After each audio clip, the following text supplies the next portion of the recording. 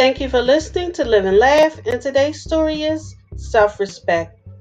When someone treats you like you're just one of the many options, help them narrow their choice by removing yourself from the equation. Sometimes you have to try not to care no matter how much you do, because sometimes you can mean almost nothing to someone who means so much to you. It's not pride, it's self respect.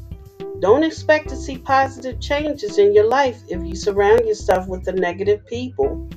Don't give your part time people a full time position in your life. Know your value and what you have to offer, and never settle for anything less than what you deserve. Thank you for listening. If you know anyone that could benefit from this, go ahead and share it.